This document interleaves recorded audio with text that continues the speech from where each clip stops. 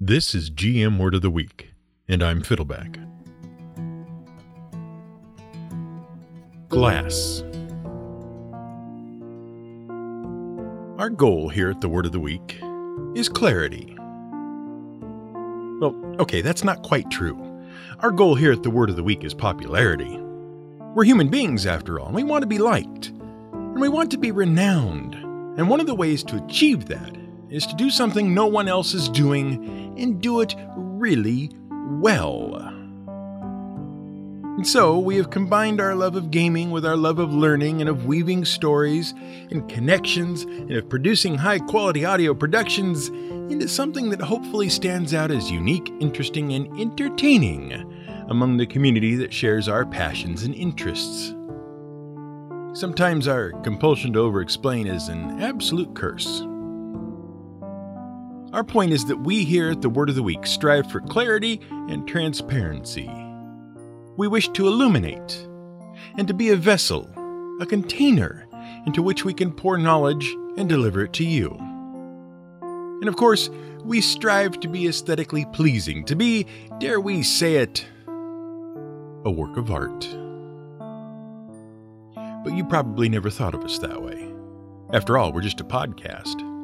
Podcasts are everywhere. And if you consider podcasts to merely be continuations of radio segments, an outgrowth of radio dramas, which were themselves an outgrowth of theater performance, they've been around for centuries. And speaking of things that have been evolving for centuries and are totally ubiquitous, that provide transparency and illumination, that serve as containers, and that are works of art, let's talk about glass. And look forward to a future episode on tortured, contrived metaphors. Glass is one of those things that's everywhere, in the real world and in the gaming world, and yet we rarely give it much of a thought. When we peer through a window, we don't look at the glass, we look at the outside. When we find a magic potion, we don't care about the bottle, we care about what magical powers the liquid has. And inside cathedrals and churches, we don't think about the stained glass itself. We care about which god it depicts and whether any of the treasures we're going to find inside is cursed by said god. That's excepting those video games in which we can make exceptionally powerful weapons and items out of glass, which, if they actually mean obsidian, is fair enough, but actual glass? No. In our last episode, we explained that obsidian is a kind of glass, and we hinted at what that means. Glass is a non-crystalline solid. It is rigid and holds its shape, but unlike most solids, that's not because the molecules are locked into a complex geometrical pattern.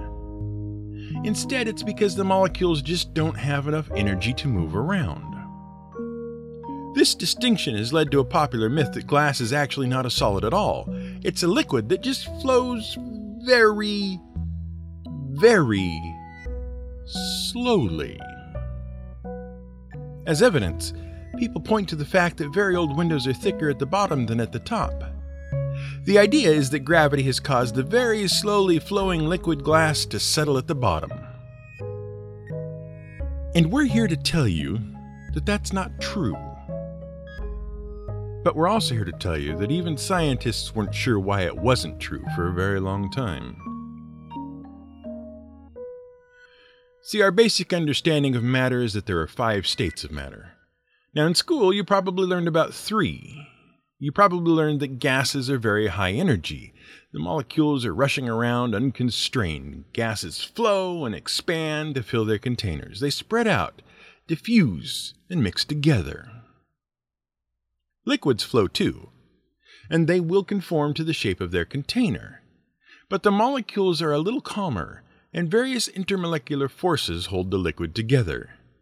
That's why it doesn't expand. Solids are at the lowest energy state. The molecules are locked into position by atomic and molecular forces and can't flow at all. And then there's plasma, which is like a supercharged gas. Now that has nothing to do with blood. The plasma in your blood is just the liquid part of your blood. It's just a name. Plasmas are what happens when you heat up a gas so much that you actually start to disrupt the atoms inside. That leaves the atoms with electric charges, but it also leaves them very diffuse. So much so that the molecular forces between the atoms are non-existent. And that allows electrical and magnetic forces to flow very easily through plasmas. See, in the other states of matter, electrical and magnetic forces are limited by the other forces holding the stuff together, but not in plasmas. Neon lights are full of plasma, as are those little glass lightning ball thingies called plasma globes. And it's those weird electrical properties that make them glow so brightly when just a little bit of electricity passes through it. Stars are also pretty much entirely made of plasma, and that's what allows the energy generated deep in their hearts to reach the surface and radiate out into space. Even They Might Be Giants had to update their song. The light that comes out of the sun actually travels 400,000 miles from the center of the sun just to get to the surface. Since the sun is only 200,000 miles from Earth on average, that means the light from the sun actually covers more distance getting out of the sun than it does getting to the Earth. And that's only possible because of plasma. The final state of matter is the Bose-Einstein condensate. And these are basically supersolids. They are solids that are so solid that the individual atoms cease to exist and are compacted into a single superatom. Because of quantum physics, they have some very strange and useful properties. But we're not going to jump down that particular rabbit hole just yet. But we digress. The point is that for a long time, scientists called glass an amorphous solid. Amorphous means without a shape, but there was a lot of argument as to whether it should be considered a solid or a liquid, or whether it flowed, or whether it represented a completely different state of matter, or what. In certain experiments, it did appear that glass continued to flow on the molecular level after it cooled. But in 2015, researchers at the University of Bristol in England and Kyoto University in Japan finally settled the question once and for all. What they discovered is that glass does continue to flow for a time after it is formed. But inside, the molecules are actually arranging themselves into crystals. Those crystalline portions grow until eventually the entire chunk of glass is a true crystalline solid. That said, the solidification happens completely only at extremely low temperatures. So glass is partially crystallized, but it does have portions that flow like a liquid. Very slowly. So slowly, in fact, that it would take 10 million years for a window pane's shape to change due to the flow. Regardless, the amount of crystallization in glass was enough, according to the researchers, for them to say definitively that glass is a solid, not a liquid, and not some weird other thing. But enough about chemistry. Let's talk about where glass actually came from, and how it's made, and how it's been used. In truth, we're not entirely sure who invented glass. Pliny the Elder, the famous Roman historian of the 1st century CE, presented one theory. He told a story about a group of Phoenician merchants traveling to Syria. Their ship, he said, was loaded with something called nitrum. Now, Pliny wrote a lot about this substance, which was apparently important in various chemical and medical procedures, and it was probably a naturally occurring mixture of various minerals, including sulfur, sodium bicarbonate, and saltpeter. The important part for this story is that it was a caustic substance that burned quite hot. The merchants landed on a beach, and they decided to prepare a meal. But they didn't have any stones to prop up their cooking pot, so they used lumps of nitrum. The nitrum burned and melted and fused with the sand, and the merchants discovered rivulets of a strange, glassy substance. Glass. But this story probably isn't true.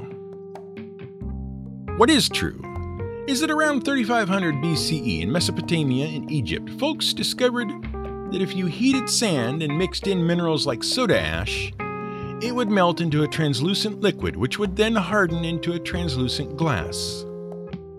Now, glass making wasn't easy. It required extremely high heat, and there wasn't much you could do with the glass. So the earliest glass artifacts were either small beads of glass or items that were glazed with glass. And in fact, glaze and glass come from the same root and have related meanings. To glaze means to cover with a translucent substance. For example, to cover a piece of pottery with a glass coating, or to cover a ham with a honey mixture. But to glaze also means to cover openings with a translucent object, like to fit a window pane into a window frame. And that is why window makers became known as glaziers. Eventually, the Egyptians figured out how to press glass, but they didn't use it very much. Glass was still difficult to manufacture in large quantities, and there didn't seem to be much use for the stuff. So they mainly used it to glaze pottery, to make jewelry, and for small decorative items. But in the 1st century BC, along the coast of modern-day Syria and Palestine, someone made a discovery that would really allow glass to take off. They discovered that if you stuck a small pipe into a blob of molten glass, you could blow a glass bubble. And if you let that bubble harden, you had a glass container. Within a few years, glass blowing techniques became very advanced. By heating and cooling portions of the glass, spinning them, shearing them, or pinching them off, one could make very complex hollow shapes out of glass. To this day, glass blowers, also called gaffers or glassmiths, use the same basic tools and techniques that were invented 2 millennia ago when free-blowing glass. Of course, there are other newer techniques. For example, mold blowing involves inflating the glass inside of a mold to produce a particular hollow shape. In 63 BCE, the Roman Empire invaded and conquered the land of Judea, which included the areas of modern-day Israel and Palestine. And with that, they were exposed to glass manufacture and blown glass for the first time. And they loved this stuff, loved it. Glass exploded in popularity and spread across the Roman Empire. And as the Roman Empire spread across Europe, glass became one of the most prominent trade commodities. The love of glass in Rome and Italy was so prevalent that by 1000 CE, Venice became the center for glass production in the entire world. Meanwhile, in the Middle East, Persian chemists had discovered recipes for coloring glass by changing the mineral content. By the 6th century CE, it was possible to produce glass of just about any color one could imagine. And with the production of small bits of poured and polished, flat-colored glass, a new tradition began. One of the first places it caught on was in England, of all places. In the mid-600s, a nobleman man named Benedict Biscop traveled to Rome and became enamored of Christianity. On his return to his home in the kingdom of Northumbria in Britain, he requested land from his king to build a Christian monastery. He imported stonemasons from France and expert glaziers to build the structure, which he dedicated to St. Paul. And St. Paul's Monastery at Jarrow became one of the first modern stone buildings to be constructed in the British Isles. Well, modern for its time. Masonry buildings hadn't been built in Britain since the Roman Empire had occupied it, and the glaziers created elaborate windows of colored glass depicting various saints and apostles. To this day, the stained glass windows at Jarrow remain among the oldest complete examples of stained glass windows in the world. Soon after its construction, St. Paul's at Jarrow became one of the most famous centers for religious and scholarly pursuits in all of Britain.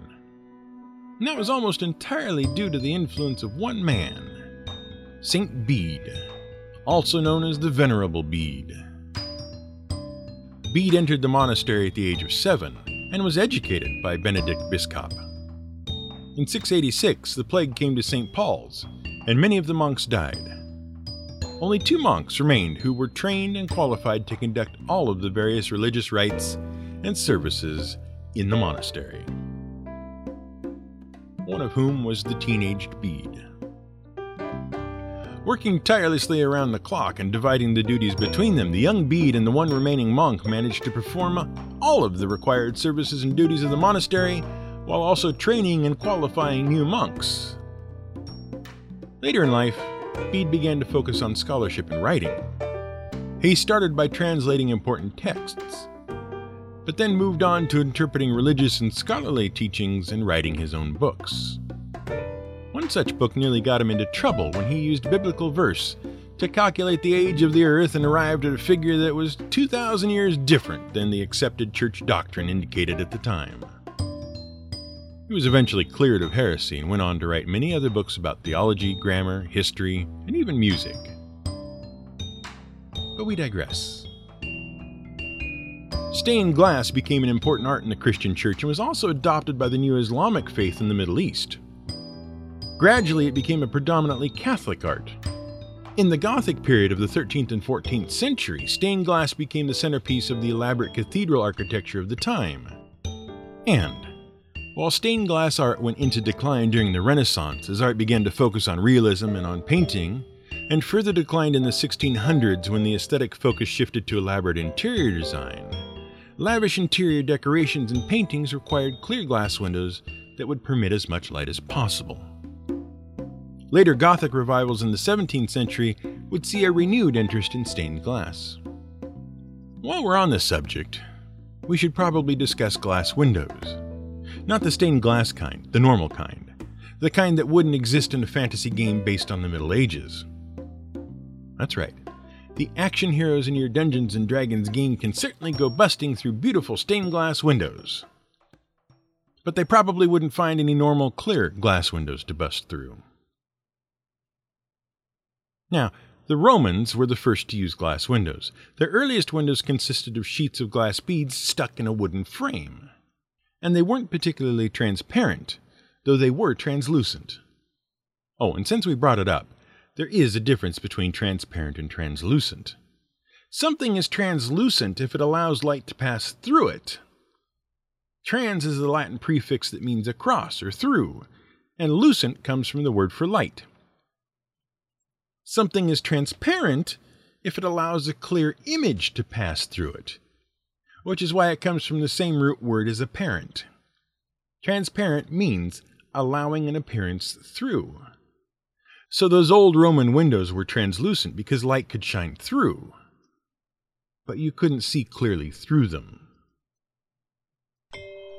But then, Roman glass blowers discovered you could blow out big spheres of very thin glass, cut them in half, and flatten them to make big sheets of transparent glass.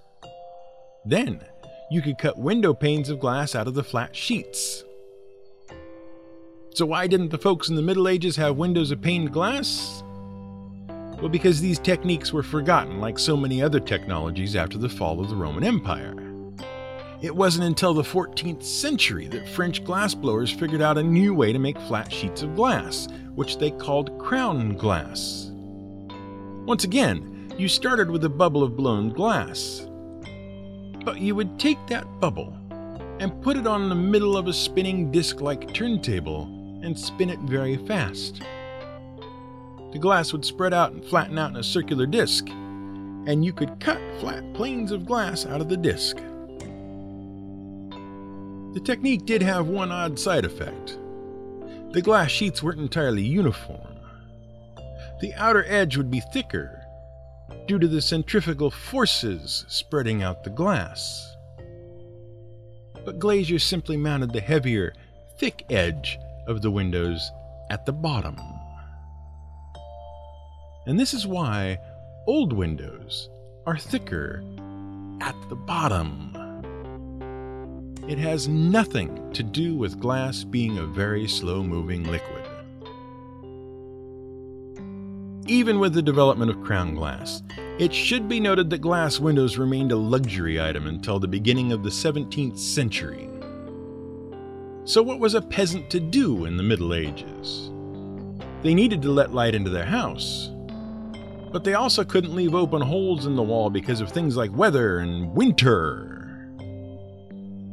So the most common practice was to soak a clean, thin animal skin in oil. That would render the skin translucent, and it could be used as a covering for a small window. And during the Middle Ages, windows were kept small to minimize the amount of heat lost during the night and the winter months.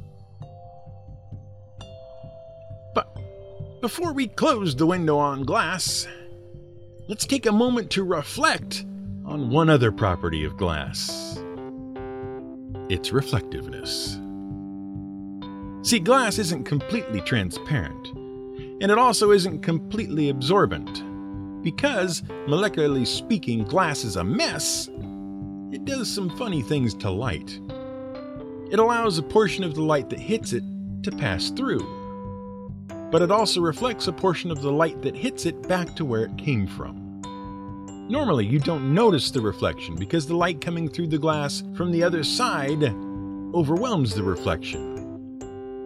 But if you have a piece of glass mounted on something dark or opaque, you can see the reflection bouncing back.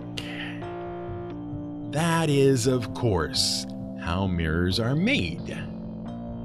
And that's also why you can see your reflection in windows at night, but not so much during the day. That's also how the glass knight saved the town Saffron Walden in Essex, England, from a basilisk.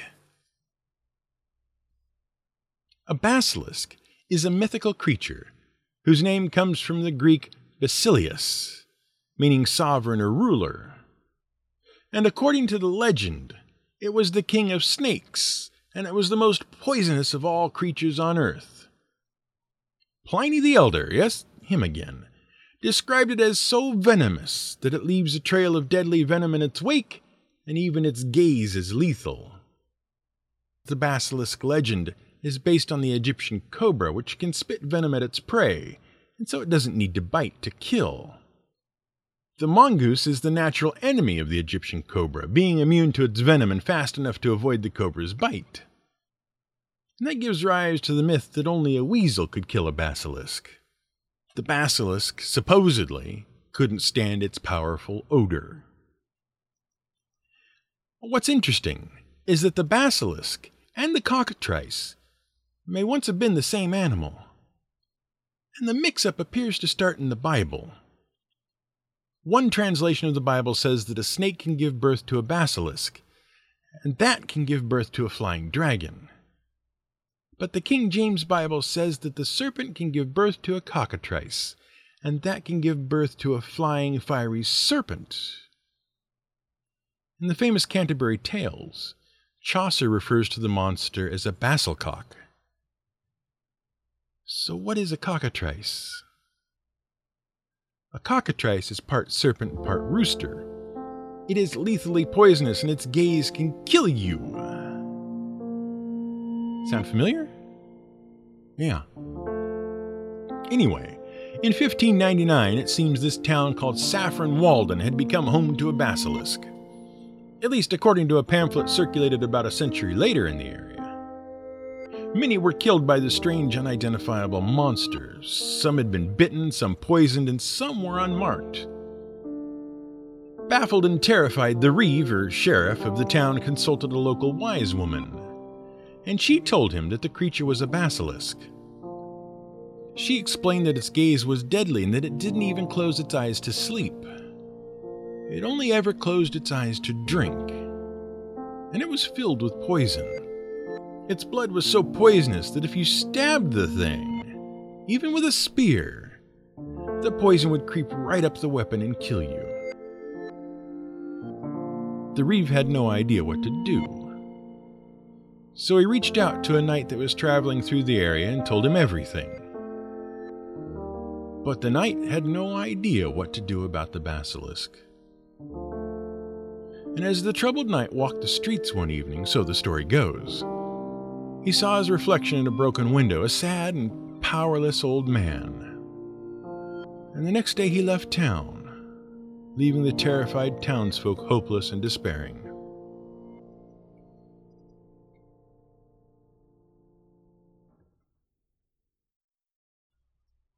But the knight returned a week later, and he was clad in shimmering armor made of mirrors of pure crystal glass. He hadn't abandoned them. He just had to commission a suit of armor. And he armed himself with a branch of rowan wood and a handful of an herb called rue, which were balms for the basilisk's poison. And when he went to do battle with the basilisk turned on him and saw only its own reflection and dropped dead. For the knight had realized something when he saw his reflection. He understood why the creature always closed its eyes when it took a drink. The basilisk knew its gaze was so deadly, it would even kill itself with its gaze. And that is the story of the Glass Knight of Saffron Walden. This has been GM Word of the Week.